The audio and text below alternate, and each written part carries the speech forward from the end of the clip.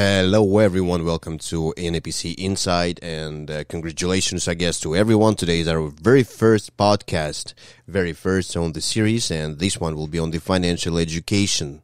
So let me introduce our guests today, which is Dmitry and Alex. Dmitry, PhD in Business, Mergers and Acquisitions from Grenoble École of Business, MBA from Notre Dame in Business Management, Certified Financial Advisor, Certified Management Advisor, Executive background, quite a lot of it I would say.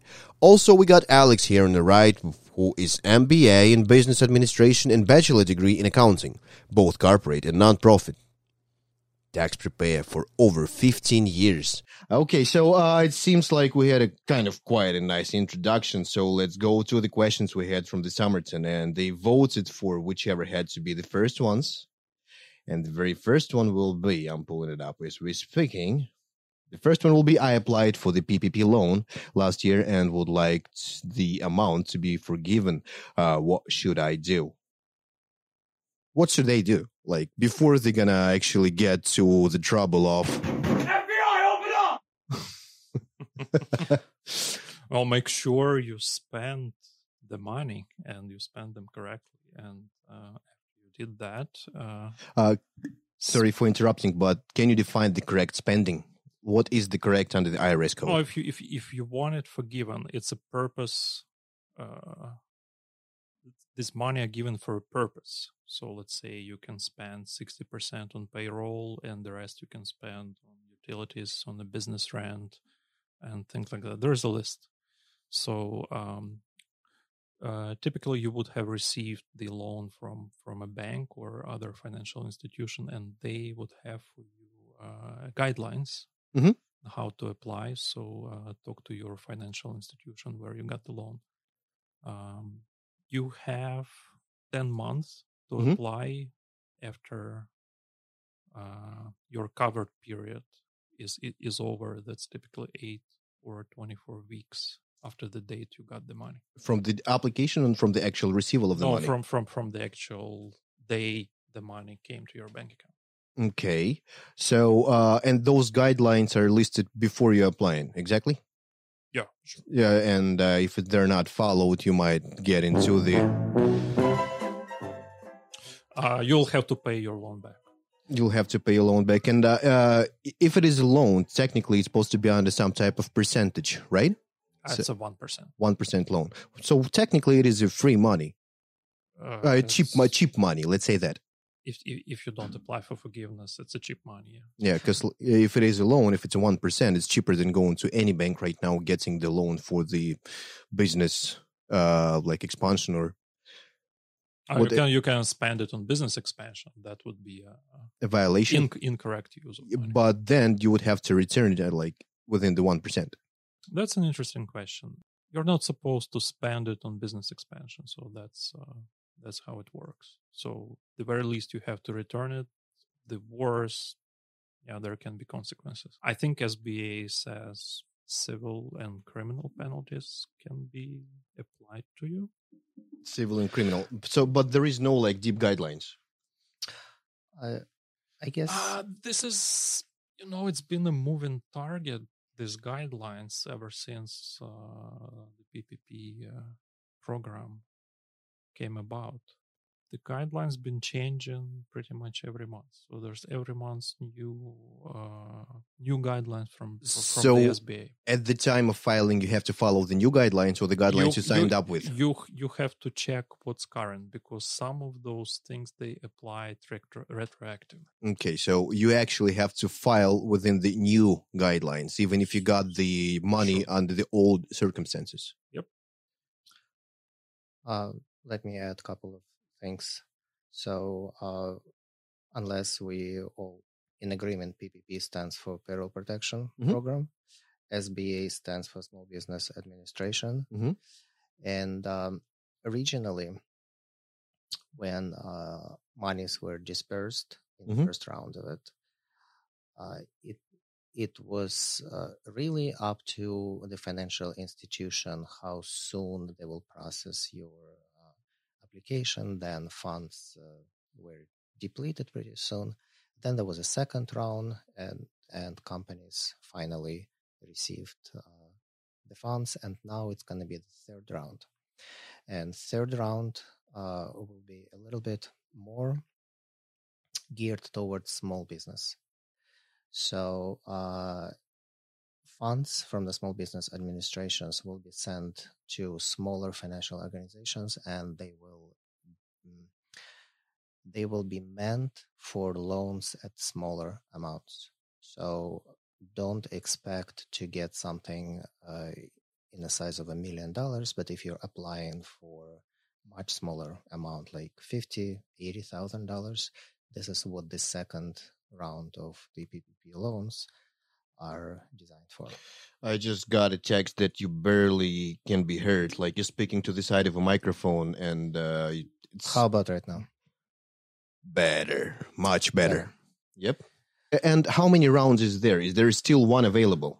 Yes, there is still one available that will become available fairly shortly, because it is actually available as we speak, and it will stop being available on March 31st. So by March 31st, everyone shall apply if they would like to receive the, let's say, cheap money or the money for their business to operate.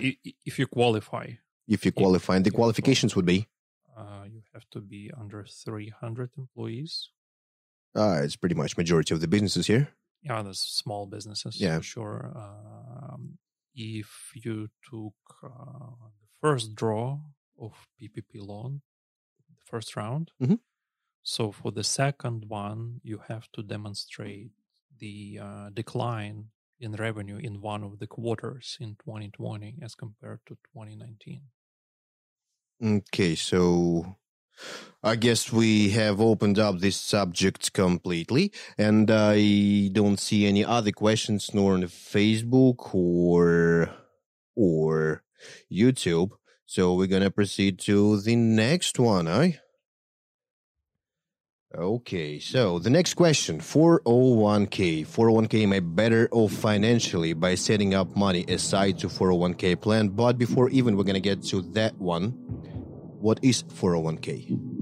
In the United States, 401k plan is an employer-sponsored defined contribution pension account defined in subsection 401k of the Internal Revenue Code. Many employers to their employees. It is named after a section of the United States Internal Revenue Code. Workers can make contributions to their 401k accounts through automatic payroll withholdings, and their employers can match some or all of those contributions.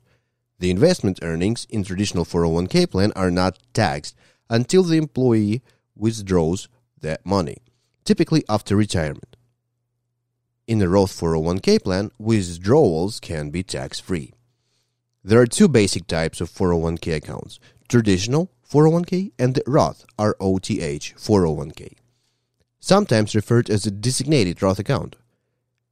The two are similar in many respects, but they are taxed in different ways. A worker can have either type of account or both types. So guys, there's your call. What is 401k? It's one of the pension plans. Yeah, it's a tax-advantaged pension plan. It's not just one of the pension plans, it's a tax-advantaged pension plan. What it means, it allows you to set money aside pre-tax. Pre-tax, because like I've heard lots of rumors about it. It goes to the stock market, it goes to finance other stuff, and sometimes by the end of the work, you won't have your 401k as it is, or as you have donated or like saved through 401k. What you want to understand is that there is no simple solution. And the reason why we're saying that is because depending on when you actually try to retire, if at that point market drops, then the value of your 401k may drop in, let's say, 50%. We saw that in 2008 to 2010.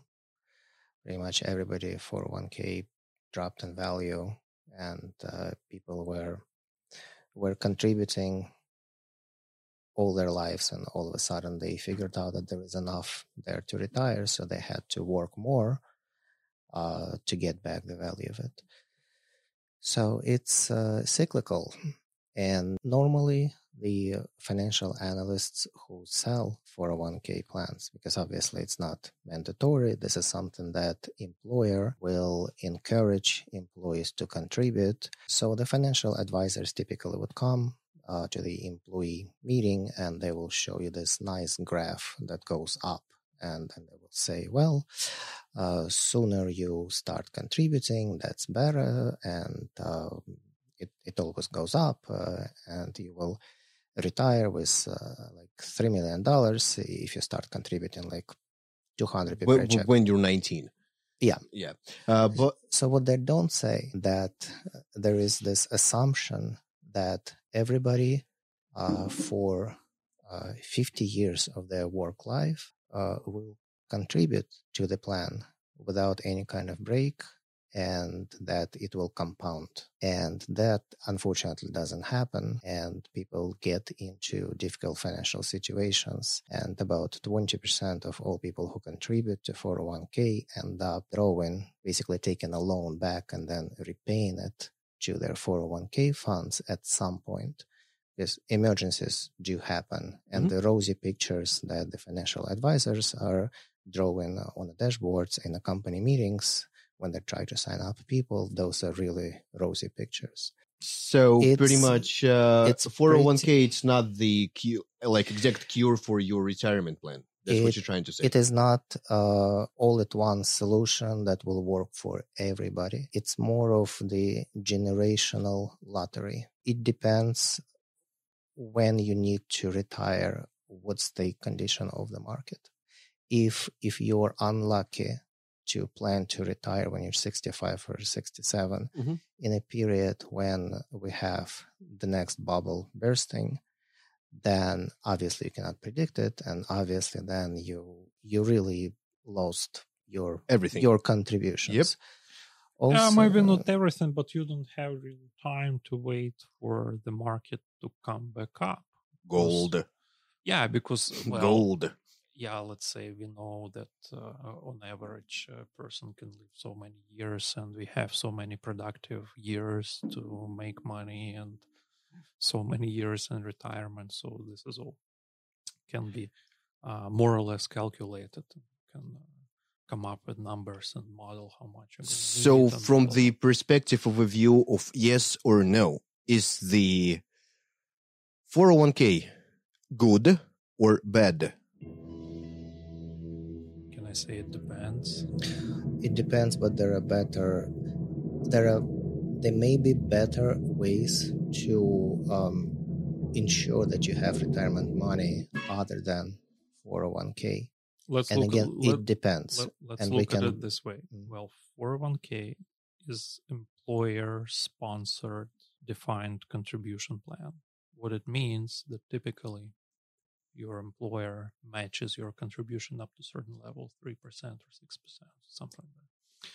And of course, you're better off. It's free money, so you contribute 3% of your paycheck, and your employer, if they have a match program. So, yes, you're better off. You're better off with 401k. At the same time, not all employers do contribute. So even if you do spend those money like towards the 401k, some employers don't contribute. Not even some.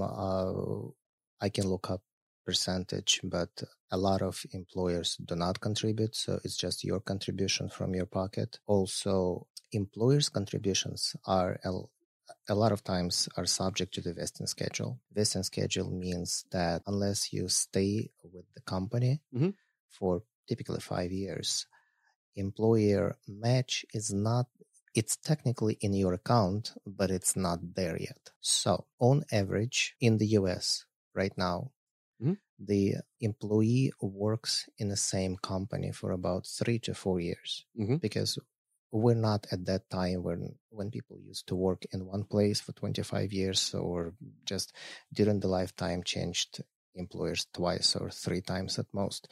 We're changing jobs. And the vesting schedules that are 5 years long sometimes really do not hit the employee accounts because they do not stay that long with the employer. That's one thing. Another thing is that this is not the only pre-tax way to contribute. And I would say that a person should really think what will make more sense, to save on tax now or to save on tax later. Because maybe it's a better way to contribute post-tax using the Roth IRA plan, pay taxes now, but then when you get distribution, when you're 67 or 72, most likely at that point, taxes will be higher. Mm-hmm. Most likely at that point, what you're contributing now is going to... But don't forget about the inflation levels as well. So when you had $5, in 25 years, it will be like $2. No, but that's a totally different issue, because what you benefit tax-wise is a different issue from how market will perform or how you invest your contributions. So these are two separate stories. So if we talk about tax benefits, yeah, there's of course you contribute pre-tax to 401k, or if you want to use Roth IRA and contribute post-tax, and then when you get your pension, you don't pay any taxes on those distributions. So that can work tax-wise very beneficially. But how you invested those money, where they went, and how the fund performed or how the market performed, that's a totally separate story. So then let's move on to the actual question. Am I better off financially by setting up money aside to 401k plan? Am I? It depends if you have other obligations. For example? See, it depends. How old are you? Are you going to hit the retirement next year? Or are you, 19 years old? You're just starting your career? Wouldn't it be nice for all of us to invest in Amazon and Apple in 2000? I would say Bitcoin today is the thing, but let's not go into that. But come on, I know people that have made fortunes on it. Good for them. Yep.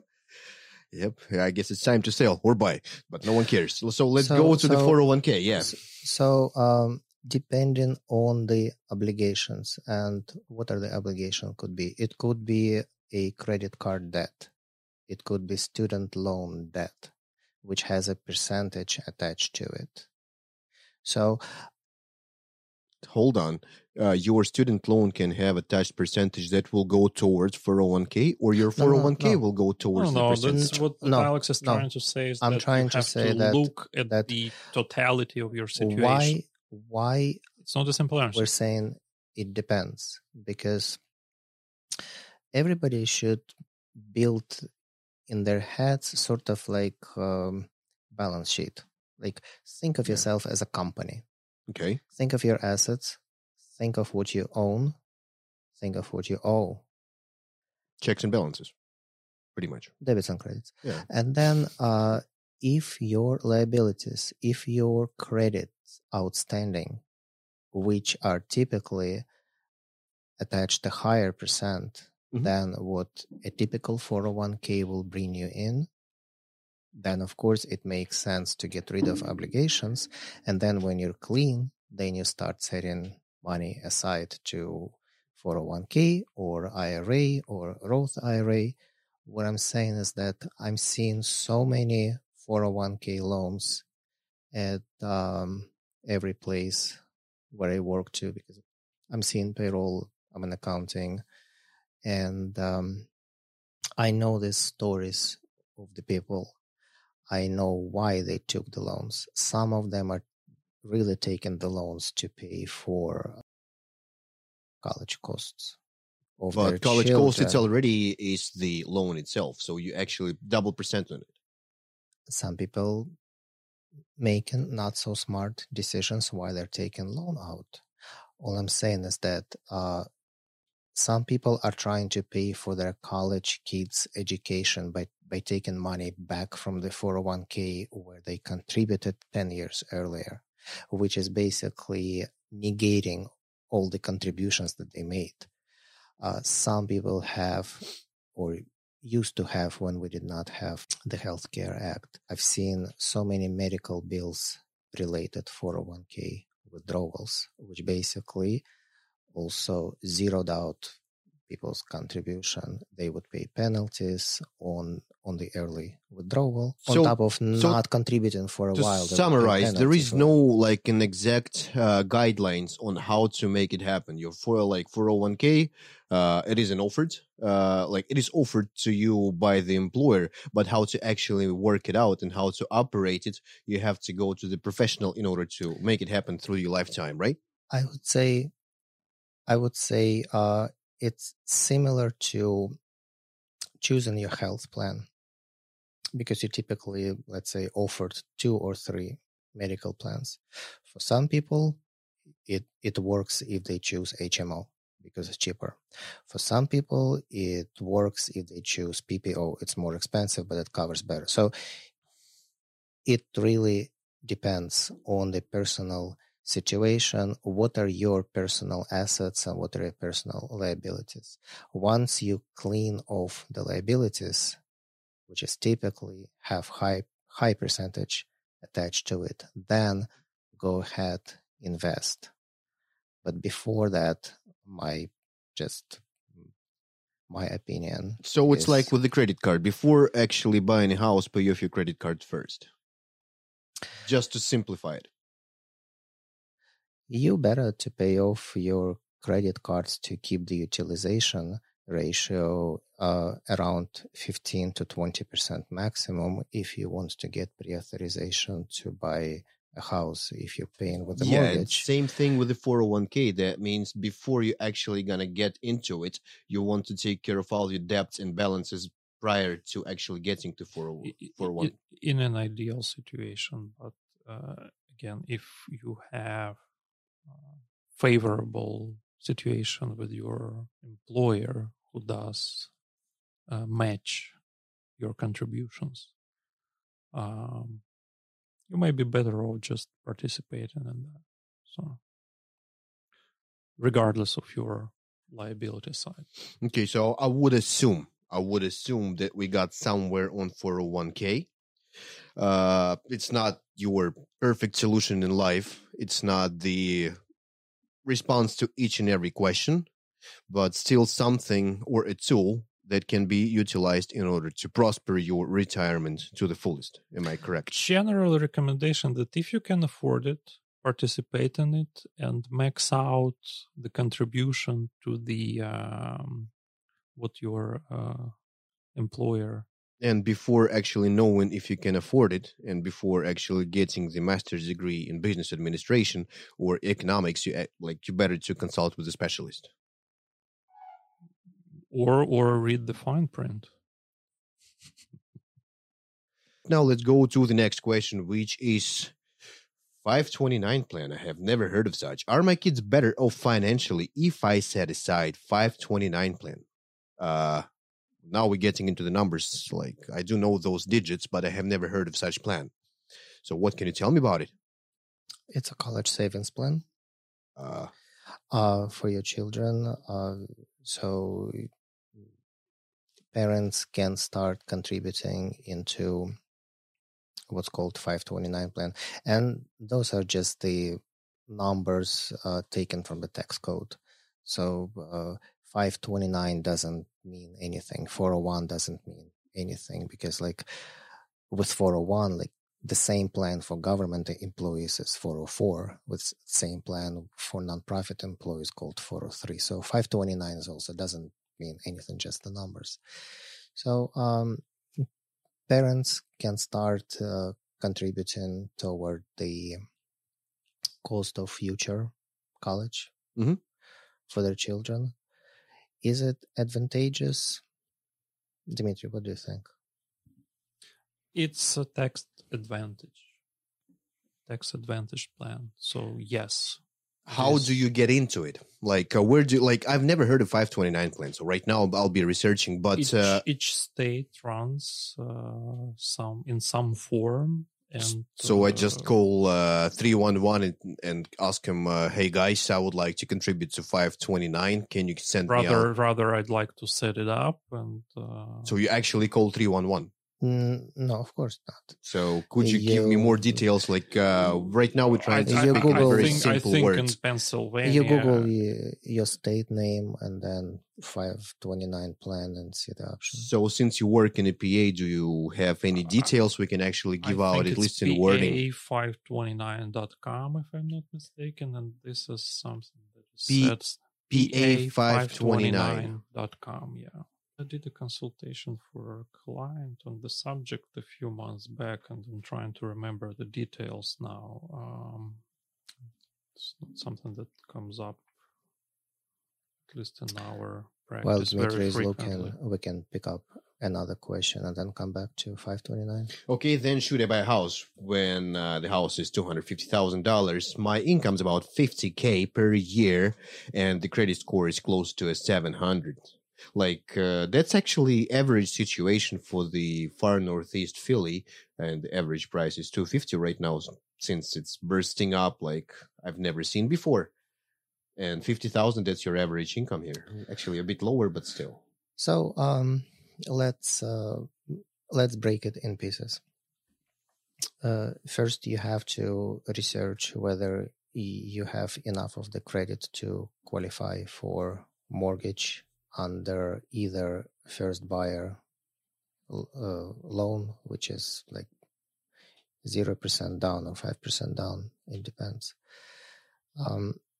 I would say that is zero down still a thing? At least 3% down for the first-time buyers is still a thing, and but there is a downside to it. You have to pay mortgage insurance, and that costs you probably, I don't know, couple of hundreds per month. So in a perspective of 25 years, that's going to be your down payment doubled. You would be smart to refinance at some point when you reach particular time frame in credit score. So with those inputs, such as selling price of $250, let's add to it about $10,000-$12,000 that will cost you actually to finalize the sale. Let's add to it, typically you want to do something with a house, you want to renovate it a little bit, so let's add to it another $50,000. So with this input, plus 50,000 to renovate, plus 10 to close, probably you'll need to make a little bit more than 50 to be comfortable. I would say if your annual income is about 25% of the price of the house, and if you're confident enough that that income is not going to change, then of course go ahead and buy it. The question is, what we have right now is a typical situation, whether market is being bubbled up, overheated, and whether inventory is going to change by the year end. Right now, there is almost no inventory. It's lowest at basically 30 years. No, but also don't forget about the migration from north. There's a lot of factors that play in, but again, the question was, like, with an average situation here within the Somerton area, your income is about 50, sometimes a bit lower, sometimes a bit higher, but that's your median. With this inputs, with these numbers, yes, that's the comfortable number, assuming that you have a good credit, of course. We assume it's a net, not a gross. Okay, because from perspective of what I hear from everyone around here, and again, that's personal, non-professional opinion, just everyone's suggestion. If you do not make enough money, or you do not make like in constant amounts, but you're still eligible to purchase a house, buy one, rent it out, build your credit history on it. So that's the main thing for everyone. Like, let me buy as many properties as I can. I'll manage them out. As soon as I will have the steady income, that will be my background as well as my investments plan for the future. Again, not as simple because you have to understand what you're getting into when you become a landlord in any large city that tend to be a bit more renter friendly as opposed to landlord friendly. It just takes one bad renter Or one pandemic. That was a big one. To have your all the hopes and dreams broken to pieces. Yes, that's one thing. Another thing is that I would say before somebody thinks about renting places, person should at least talk to somebody and understand how to manage property that you own. And this is why you hired the third party. That's why you hire management company. Yep. Also, don't forget the costs that come with the owning the property are upkeep, repairs, mowing the lawn, cleaning the snow. No, the problem is I do work for the rental management company, so I'm kind of confident with the expenses, but the answer had to be delivered properly to the crowd or to the community that if you're willing to or want to buy the house as an investment plan, it is a great thing. It is like a good investment if you do know what you are doing. Because when it comes to the rental licenses, all the liabilities, all the questions and answers to be resolved simultaneously, you better to have somebody with a knowledge instead of skills. Like we're talking about the 401k, but now it is the rentals. You better have somebody that will resolve or answer these questions simultaneously. Rental is a better investment for your pension than 401k. If we're going back to how do you secure your pension, renting and living off rent that you receive, assuming that you're lucky enough to get good tenants, assuming that you're lucky enough that you don't lose your own simultaneously. Yes, and have difficulties affording the mortgage, even if renter's paying you.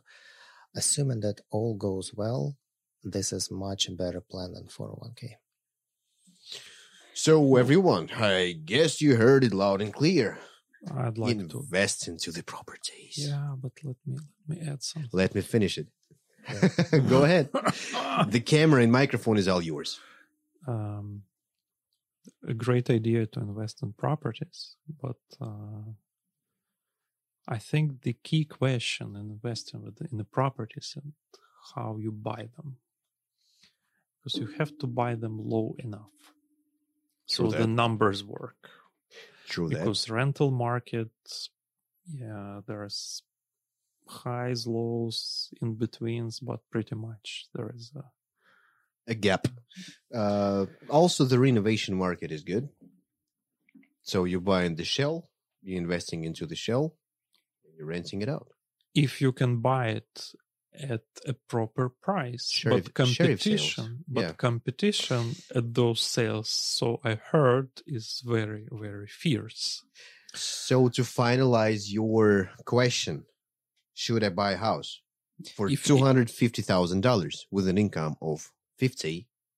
And I think you're a little short on 50. So if we add the closing cost and then if somebody gonna pull a mortgage calculator, okay, if it's 250, you're financing, so you're gonna pay like $1,100 per month on your typical 30-year mortgage. Mm-hmm.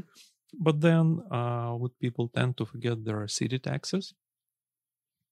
There is insurance, there's other blah, blah, blah. So find if those numbers work for you. So if it's 50 net, I think 50 net is your income. So I think you can make it work. You can make it work. At these levels. You can make it work, but not less. Timing is the key. And if we're talking about situation now on the market with the inventory being so low, It's a seller's market. It's not a buyer's market, how it was 4 years ago.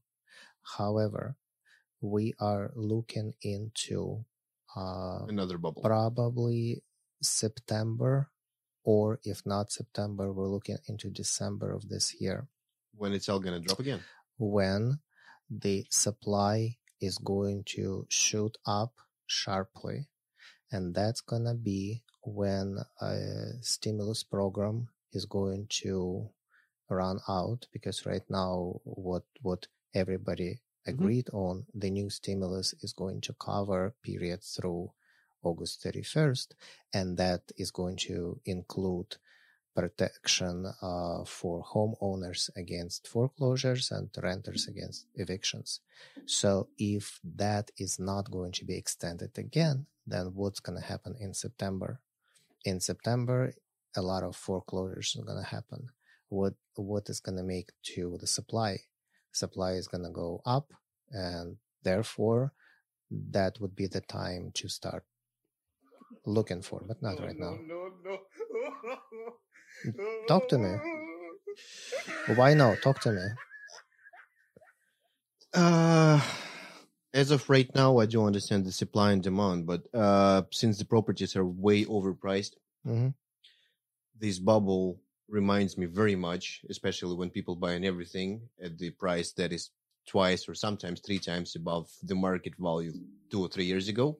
It's going to be another 2008. But that's my unprofessional opinion that is based on the correlation and the consequences that happened back then. So you're basically saying what I just said. So but it's going to be as big as... If we knew back in 2007 that 2008 is coming, nobody would buy anything in 2007. We would wait until 2009. Yep. That's all I'm saying.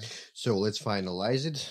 Technically you can, but if you can get the proper value of the house, do not buy a house that a year ago costed 200,000 and now it is 500,000. Exactly. Of course. So be careful on purchasing, and if you have a wish, it will come true just in the proper timing.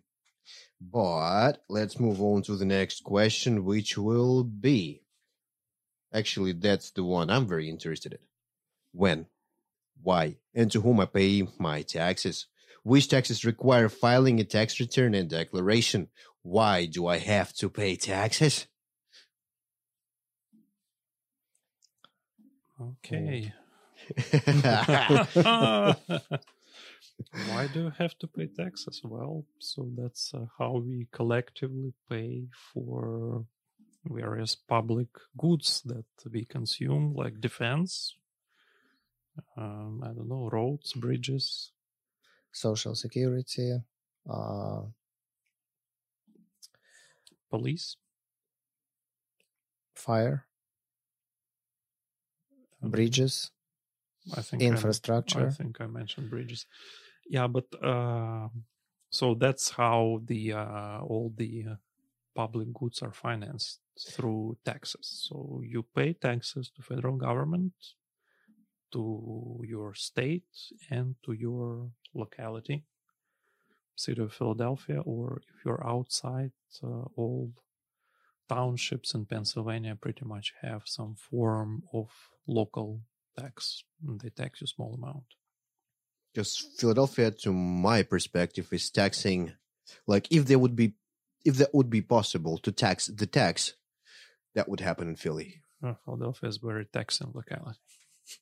It's taxing to be here. Okay, that is very nice. So just to reply to this question again, when, why, and to whom? So when deadline for individuals are typically April 15th. If it falls on a weekend, then it moves to the Monday after the weekend. Deadline for corporations is March 15th. Again, if it falls on a weekend, then the day after, Monday after. Now, if somebody doesn't have time to get it all together, there is always automatic 6-month extension, which taxpayer can apply Mhm. before April 15th or before March 15th. If it's for corporation, you're given 6-month extension. And then if you still don't have all your paperwork together, then you can get another 2-month extension. With that said, if you estimate that you will owe something, the estimated payment have to be made on time with the application for the extension. So you pay basically federal taxes. Most people submit electronically. It goes to the IRS. State taxes. Most of the states that do collect taxes get, as soon as they get notification that IRS had accepted their version, state goes next and accepts the state return. And with the localities, with Philadelphia, I do not believe you have to pay separately. With locations outside of Philadelphia to townships, you would make payment through a tax collector like Keystone or Berkheimer. And that's, some people just make online payment. On the W-2 form, on the bottom left, there is local earning and the municipality where. So it's already been shown and pretty like it's already semi-prepared over there. Yeah. W-2. Yeah. But when people actually coming to you and saying that I just file my taxes myself and I find it to be a bit off, what can you do about it? We help. We'll look at what was filed and we do the amendment if it's needed. Because after taxes are filed, then is it still 3 years? Yeah, it's a 3 years. It's You have 3 years to make amendment. 3 years window when To fix your taxes. Yes. For example, some taxpayers incorrectly show their filing status. They think they're head of households just because they're separated, but they're really still married. And so there is like a fine line. What do you choose if you're still married? Do you choose married separately and then claim children? Or do you choose head of household? Or some taxpayers choose single and then claim children. So sometimes amendments are to actually correct the filing status. A lot of times amendments are for in response to the letter from the IRS. So what happens typically? IRS would receive a return.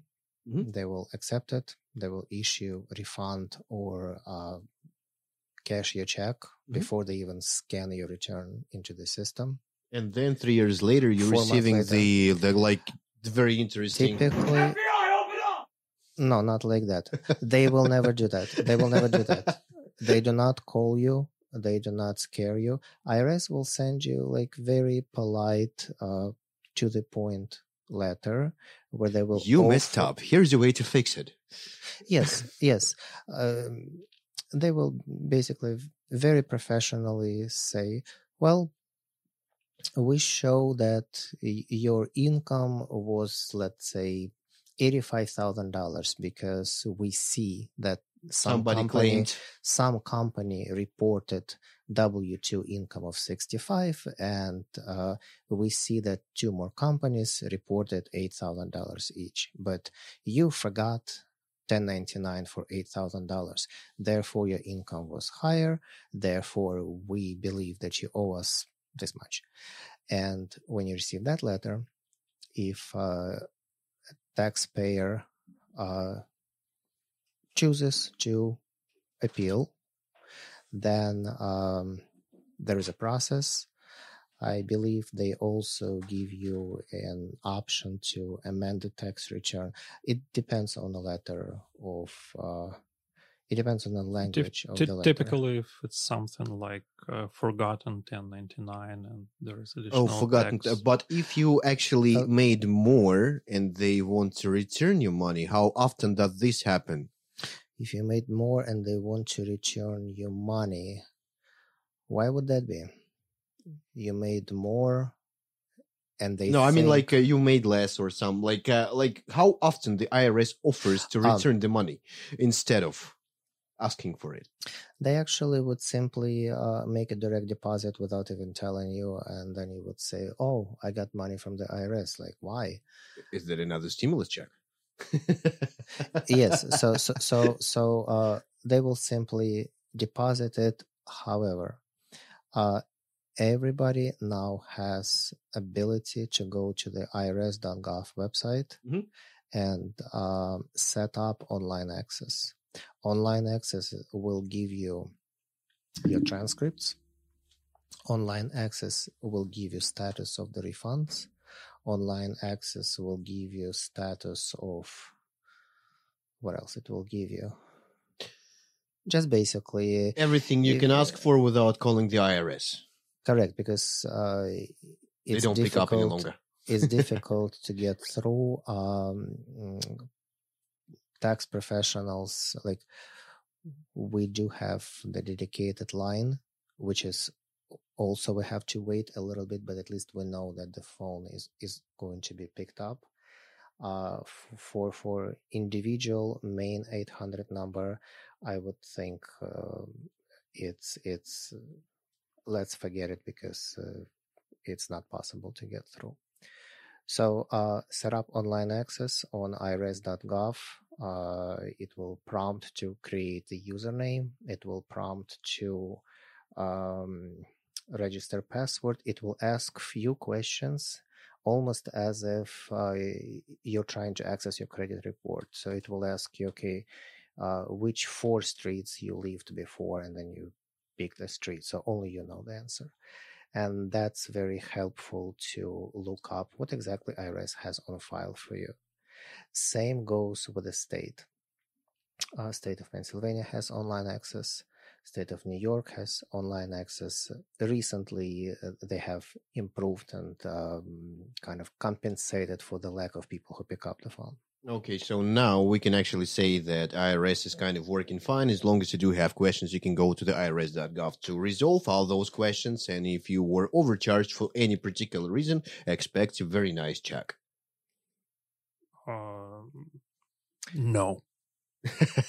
That was easy. Basically, the month of December, this is when they do sweep of comparing incomes.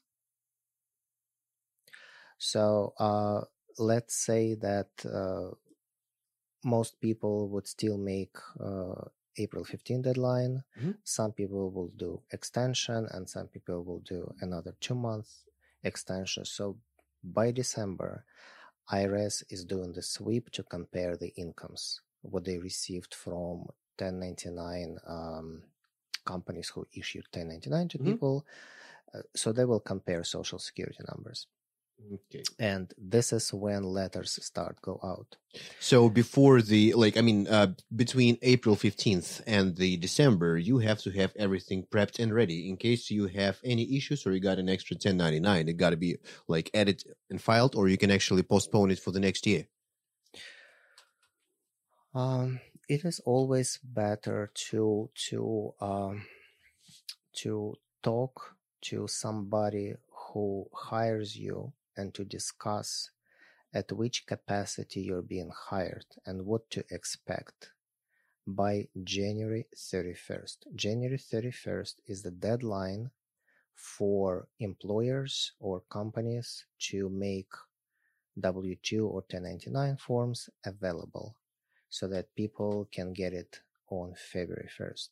So it's always a good idea to talk through before you accept. And well, if it's a regular job, obviously get a letter of employee. If it's a gig job, I would suggest to talk to the person who hires you to understand what you will expect to get on January 31st.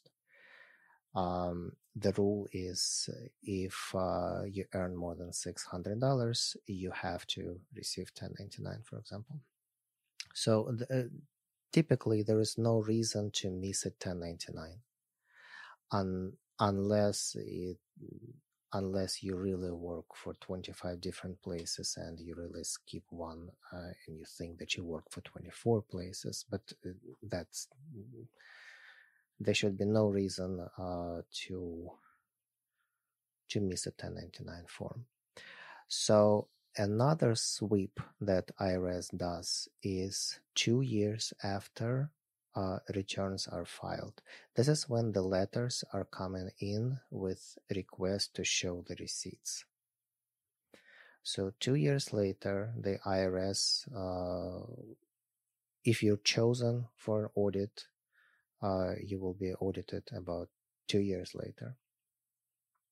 Okay, so let's move on. Let's right now, 15th of April, that's going to be your kind of deadline to do the personal taxes, right? Yes. For the returns, when is the deadline? It's the same. Same April day. 15th. So it doesn't go like left to right. It's simply like if you go on 1099 or W-2 before the April 15th, you got to file your taxes to obtain both. Return, no return, whatever. No. You get your forms from all the wherever you worked. Yeah. All the employers, they send the forms out by the end of January. So the latest, early February, provided there is a mail delay and so on. So you get the form. This is when you can start doing your tax return. And the sooner you do it, the better. You don't have to pay until April 15th, though. But April 15th is the deadline. Okay, so now we got a question from abroad then. Mm-hmm. I work in the United States and additionally receive income in Russia from the leasing an apartment or any other source of income. Mm-hmm. Good for you. Is income for the foreign source taxable? Yes. So that means it's taxable in the country it's made. And you said for foreign tourists? No, not tourists. I work in U.S. and additionally receive an income from abroad. U.S. taxes worldwide income of its citizens and residents. So if you have a U.S. passport, you got to pay anywhere you make a dime. If you have a grocery store in Zimbabwe, you have to pay the tax.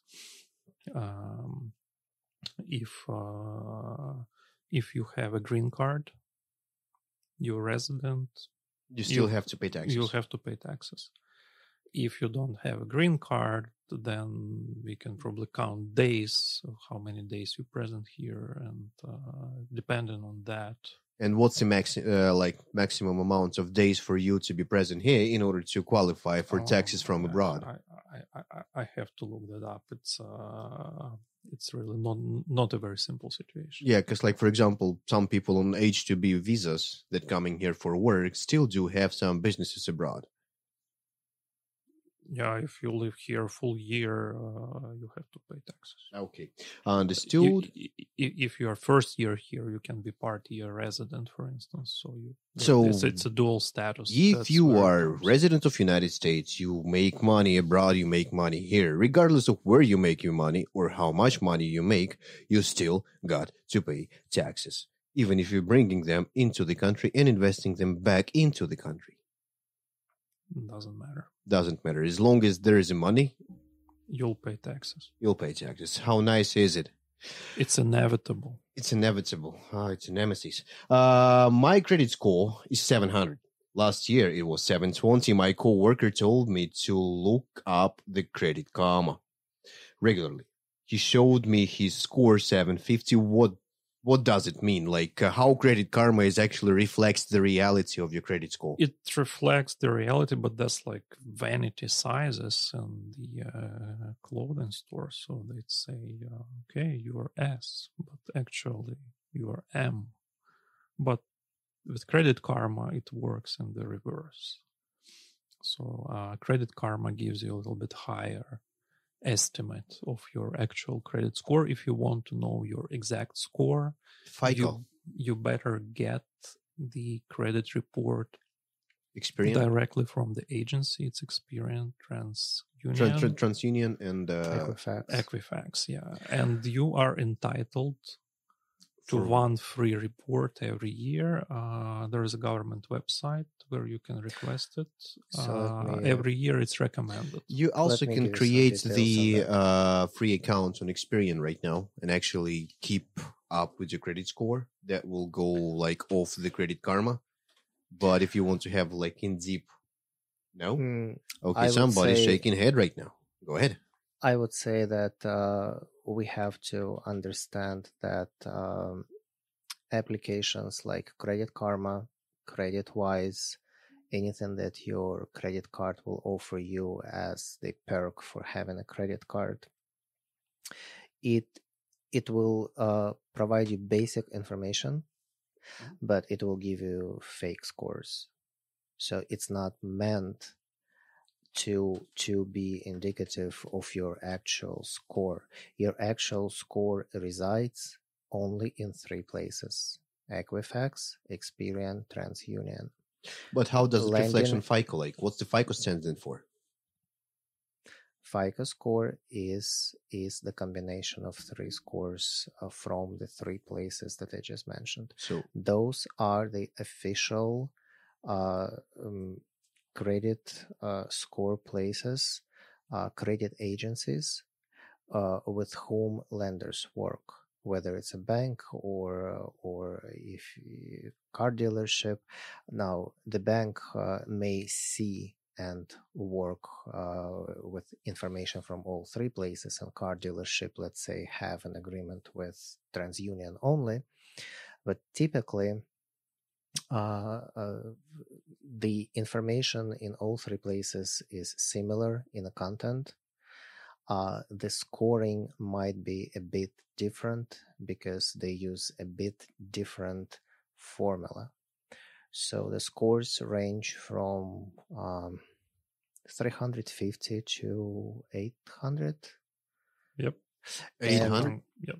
850, I think, like the highest I've ever heard of. That's probably Credit Karma score. That's not a real score. So anything less than, again, depending on a place, TransUnion tend to be the lowest of the 3. I forgot which one of the E ones, Experian or Equifax, tend to be slightly higher, but we're talking about difference of 10 points, and that's pure formula difference. Formula depends on credit utilization. Formula depends on negative information, such as any kind of write-offs, collections, collections, late payments, which are recent, over 60 days. So late payment just 30 days is probably not going to count much. Late payment, which is 15 days, probably not going to make on credit report at all because it's only 30 days or more. So it will stay on your credit report. It will stay there for 7 years from the date when it's reported, which is important to understand if you're trying to clean your credit report from collections, because this gets a little bit tricky when it actually gets reported to all the 3 places, and it may get reported in a different time. So if it gets to Equifax, let's say in March of 2015, but it got on TransUnion in August of 2015. It's going to be 2 different collections. Then your Equifax 7 years later is going to delete it, but TransUnion is going to have it. So you will have a discrepancy in credit scores between three. So Credit Karma and all those credit card perks and apps on the iPhone, those are not real score things. Also, they do not provide any kind of tool to dispute. Yep. So let me get to another question. That one actually from the crowd, from one of the members of the Northeast Philly Connected group, and his name is James. And the question was, how about a question asking, how do the stimulus checks, pandemic unemployment, and the other government aid complicate my tax return? How do I file if I receive one or both of them, or all of them, or all of those benefits? So, Child stimulus, PPP, etc. And this tax year. So let's go piece by piece. Stimulus is not taxable.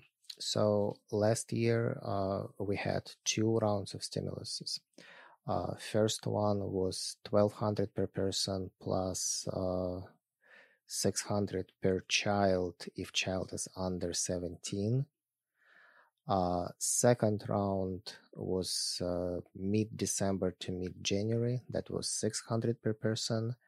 And the next round is coming most likely in April because it's kind of like a done deal. It's going to be $1,400 per person. This is all tax-free. Now, unemployment insurance. That's taxable for federal, not taxable to the state.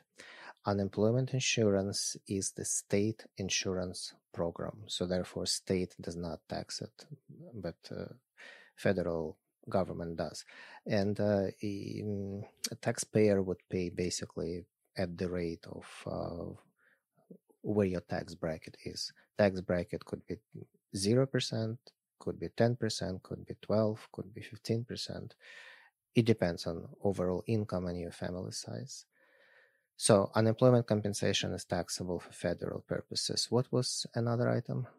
You mentioned stimulus, unemployment. What was another there item? was stimulus, PPP, child stimulus, unemployment, Child stimulus. any type of government aid, like food stamps, for example. Let's say, does it goes? No, that's not taxable. In terms of PPP, the rules have changed on PPP. If PPP was forgiven, and Dmitry will tell you for sure because they did change the rules. What's the latest on a PPP forgiven amount? Is it taxable? The latest is that forgiven loan amount won't be included in taxable income. Will not, right? Yep. No. Okay. So the latest and greatest that the PPP forgiven amount will not be included in taxable income for the company. Very good news. So you're not being taxed on No that. taxes. No taxes. No taxes on PPP. No. You're disappointed. I'll be okay. I'll be fine. Be a bit You'll survive. Fine, yes, Don't worry about it. Definitely. I mean, the purpose of this was to stimulate the economy. It would be a bit counterproductive if it was taxable. I mean, don't you think so? That's my financial situation after you just told that. Somebody's dancing with my coffin. Can I choose to be 1099 contractor when I am hired by an employer? No, you don't have a choice. You can discuss it, of course. However, there is strict rules from Department of Labor. What is an employee and what is a contractor? So, can you define? Yes, employee is somebody who A, has a set schedule, B, is being supervised, C, does not provide own equipment to work. So basically, so if you are using the company equipment, company vehicle, working in a company clothes, on a company property, within the company regulations, rules, and insurance, you shall be W-2. The main word here under companies, rules, and regulations. And basically, if you're subject to human resources rules, you're definitely an employee. So contractors are a little bit different kind of animal. It's they typically have their own equipment. They typically do not have the set work schedule because it's meant Contractors Meant to are be as meant to self-employed. complete the project Meant to be as self-employed. and be independent in hours or in timing of when it's completed, as long as due date is met. So this is what a contractor should be. So definition of the contractor is you're self-employed, you are not working under any rules or guidance of the employer, but the actual code that you are performing, that is city or state codes, that's the only regulation that shall regulate you. Another difference is that who is paying for your coverage. Whether you're paying for your liability coverage, if you are under the liability coverage of the company, does it mean that now you're W-2, or technically supposed to be? Or if you carry your own insurance, or if you don't carry any insurance, you just written down the exemption as a contractor. Well,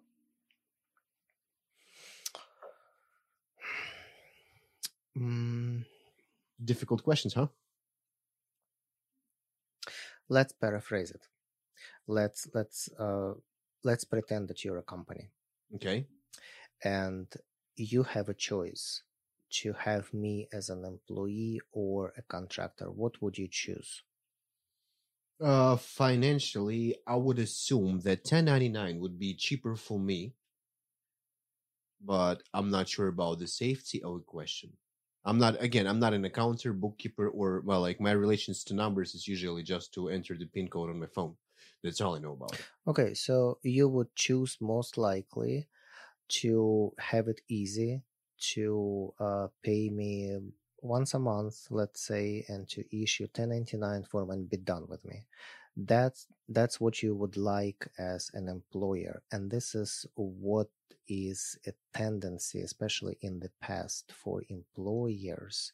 The tendency was to misclassify people as a contractors when they're in reality were employees, because this is how employers save on their half of the FICA and Medicare taxes. Mm-hmm.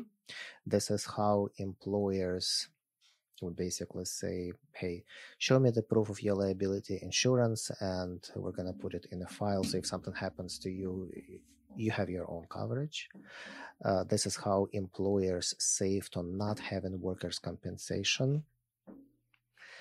However, then it was a bit too many misclassifications, and Department of Labor stepped in with a new, it wasn't regulation, it was like basically clarification one more time for employers, like, hey, just make sure if your contractor is actually reporting to one of your supervisors and your contractor has to show up at 9 and can leave at 5, that's most likely not a contractor. And a couple of companies were taken to the court and a couple of companies paid fines. So where can you look up those regulations? So now that Department of Labor website. Can you provide me with such link so we can actually add it to the description? IRS as well. IRS as well. So IRS has very dry language of writing their own tax code. Mm-hmm. If you want to read it in a more plain language, that would be the Department of Labor website, dol.gov. There are several questions where you put yourself in the shoes of the employer and ask, like, yes, no, yes, no, yes, no. And if one of the answers is yes, then it's most likely an employee. So to go back to the question, can you choose as somebody who is coming to work for you if you're an employer? No, but you as an employer, it's your obligation to classify me correctly. Hold on. So I cannot choose a contractor, or I cannot choose an employee as an employer. It's your obligation, your employer's obligation to classify me correctly. that's the right way of doing things. So, no, obviously it is the responsibility of an employer to properly tax and deliver the payments to a guy or a girl who actually performing the job. That's obvious. But at the same time, I still could not get the strict guidelines or regulations that will stick up to the 1099 versus W2 that will be on a broader scale. Like A or B, it's like plus or minus. You have to be within this notch in order to be either qualified W2 or 1099. So, again, question number 1. Do you require a person to show up at 9 and to leave at 5? What about the gate? For example, it is a secured area and it's only accessible from 9 to 5. Then you ask another question. Do you provide the equipment or they come with their own equipment? Can you list the equipment? Computers, tools, name it. You just, all right, so you want to work as a subcontractor. Who leases the equipment? I know a few. No, I mean, in this hypothetical example. The person who does the work leases the equipment? Person who does the work leases the equipment from... Then this is the equipment belongs to that person, whether by means of leasing or ownership. Okay, so it means the employee or contractor in this sense provides the tools. So it is still disputable? No, not really. Not at all. So do you have to dispute if you're using their materials then? Like contractors' materials? Or you're using the client's materials? It still qualifies as the purchase or like... No, I don't think materials are in this picture at all. Okay, so... I think you're talking more about the construction industry. It's not just the construction industry. Pretty much any industry involves any type of tools, equipment, software, or okay, let me say this. The original question was whether a person being hired can choose to be a 1099 contractor. Yep. And I guess the answer is if you structure your relationship with the company for which you're going to do the work in such a way that you can be classified as a 1099 contractor, yes, you can be. Okay, so that's a preference or a choice of an employee rather than a contract. I think it's a matter of negotiating. So a company needs something done and they need labor or services for this something. Okay, then to conclude it, there is no strict regulation. It's only an obligation to choose either between it's going to be W2 or 1099, and the employer and the employee have to come to distinct answer how they would like to work together. No, there is regulation, and it's quite strict. Let's repeat. So there's different issues. Issue number 1, how you want to work together. What's the nature of your relationship? Is it one-off?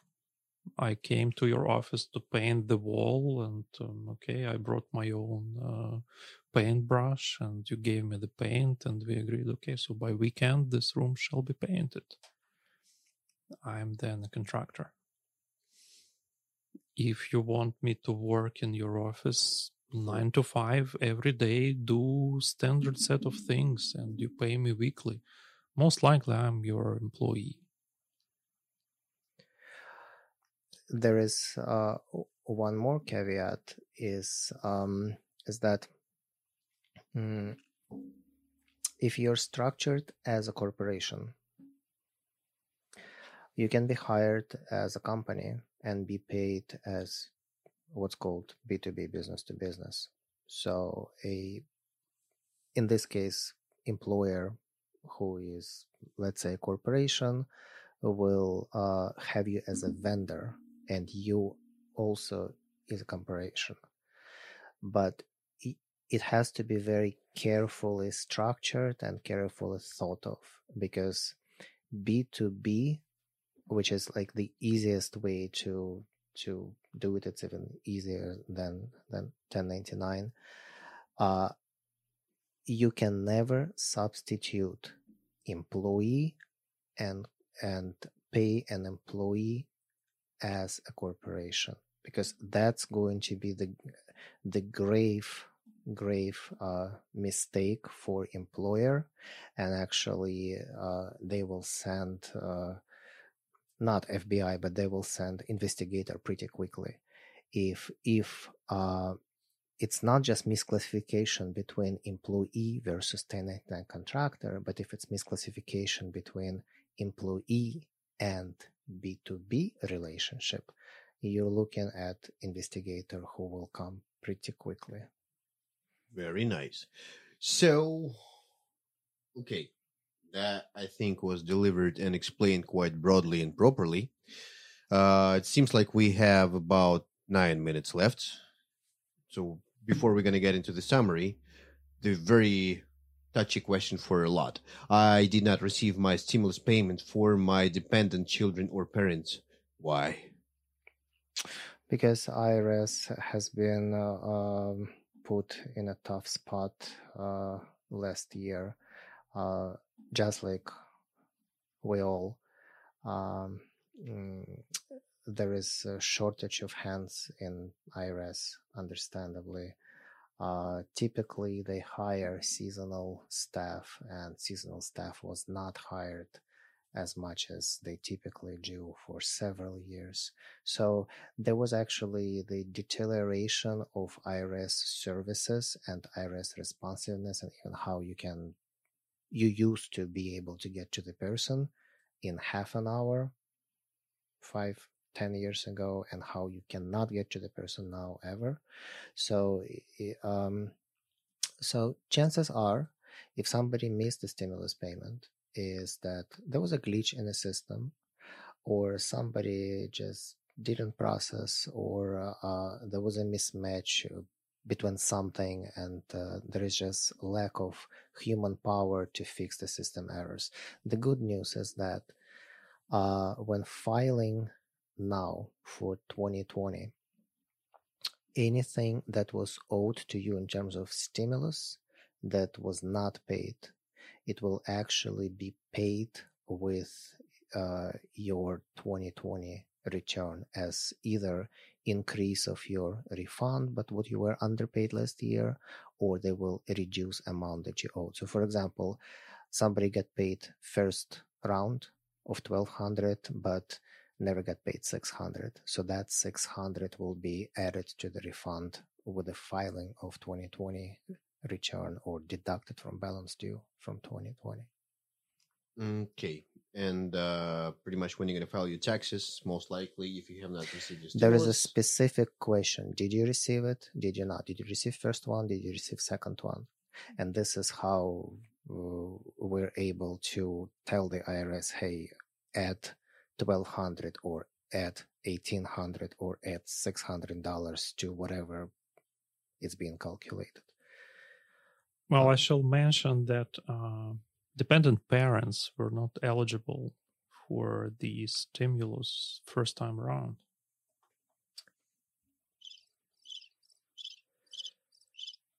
Dependent parents were not, no.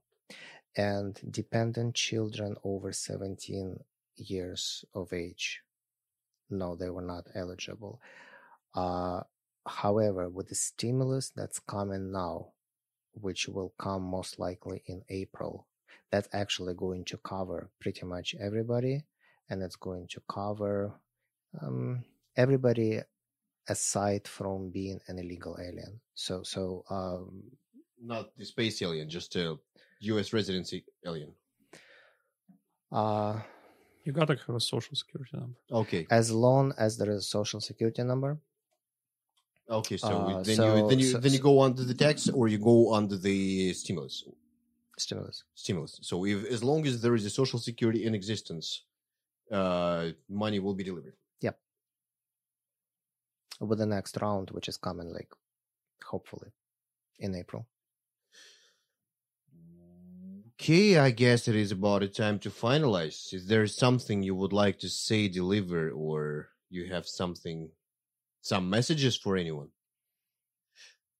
File your taxes and sleep well. Well, Don't be afraid of numbers, because numbers are more afraid of you than you should be afraid of them. Do file taxes. Do not skip on any years. If you're in doubt, just ask. And if you're in doubt, just file.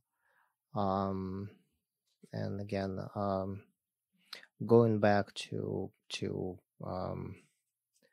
questions in the beginning, try to have a clear picture in your head of your own personal financial standing. What are your assets, personal assets? What are your liabilities? And this will help you to make a sound decision on whether to invest in pension plan or whether to buy a house. But just try to think of yourself as a company, see what you own, what you owe, and that will help a lot in making decisions. Perfect, lovely. So I guess we're going to conclude and summarize. Today we had an intro on the financial advisory or financial education. That was your taxes. We had Alex and Dmitry here. Their information will be listed on this video or underneath this video. Get in contact with them if you will find any interest. And guys, thank you for coming out. I wish you the greatest. Thank you. Thank you for having pleasure. us. Yeah. Alrighty, guys. Thank you. Bye. Bye.